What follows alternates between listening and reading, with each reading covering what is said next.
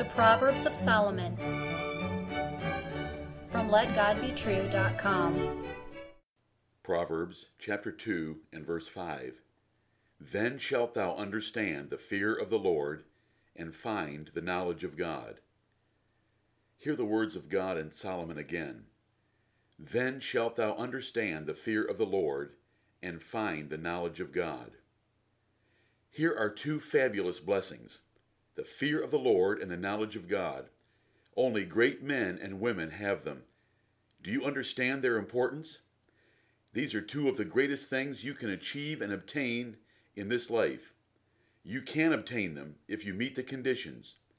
Are you willing to do what it takes to get them? Understanding the fear of the Lord is possible, and finding the knowledge of God is possible. Both of these great blessings can be obtained, but neither is possible without the right approach. No earthly price or human means will get them for you. God must give them to you, and He will only give them to those who seek them rightly. A man understanding the fear of the Lord and finding the knowledge of God is indeed blessed, as other proverbs and scriptures clearly describe. These two wonderful things have been hid from most, and the rest of men fail to use the means to obtain them. Here are two things worth selling all that you have in order to obtain the field containing them. The proverb is the conclusion to a short list of conditions for getting wisdom. Those conditions are found in chapter 2, verses 1 through 4. It is the failure to satisfy one or more of these requirements that keeps men from obtaining the reward and the treasure. Great men have desired divine understanding and knowledge, but only a few have found them. You may have them if you meet the 6 simple terms. The first condition is, if thou wilt receive my words. A teachable spirit is necessary to learn. All learning requires instruction, yet most people find it hard to listen to others teach them. They believe their opinions are better. They want to teach rather than listen. They argue, question, debate, and resist. Only a few are noble enough to listen and receive teaching. Cornelius and the Bereans are good examples. A man with this trait will love preaching, and the harder the preaching, the better. The second condition is, hide my commandments with thee. Once you are taught something, you have to retain it. Many men have heard wonderful things, but those things quickly pass out of their empty minds. They do not stay.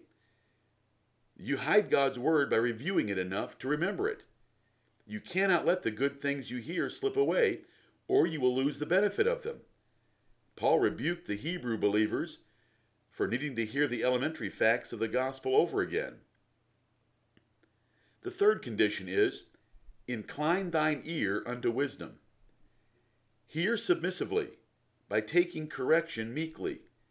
Learning and wisdom require you to admit you are wrong in your original thinking. Humble yourself. Get down. Soberly identify the faults in your life. Apply correction to yourself, not to others. Bend your heart and ear to the reproof and rebuke of the wise. Only scorners, headed to destruction, hate correction. The fourth condition is, apply thine heart to understanding. Wisdom is the greatest pursuit in life, and it deserves passionate dedication. Your heart is the source of affections, and you should be intense and zealous to obtain understanding. A careless attitude toward wisdom will not work. You cannot sleep in this class and expect to pass. Love of wisdom is necessary. The fifth condition is, if thou criest after knowledge, and liftest up thy voice for understanding. Wisdom is the gift of God, and He will give it liberally to those who ask.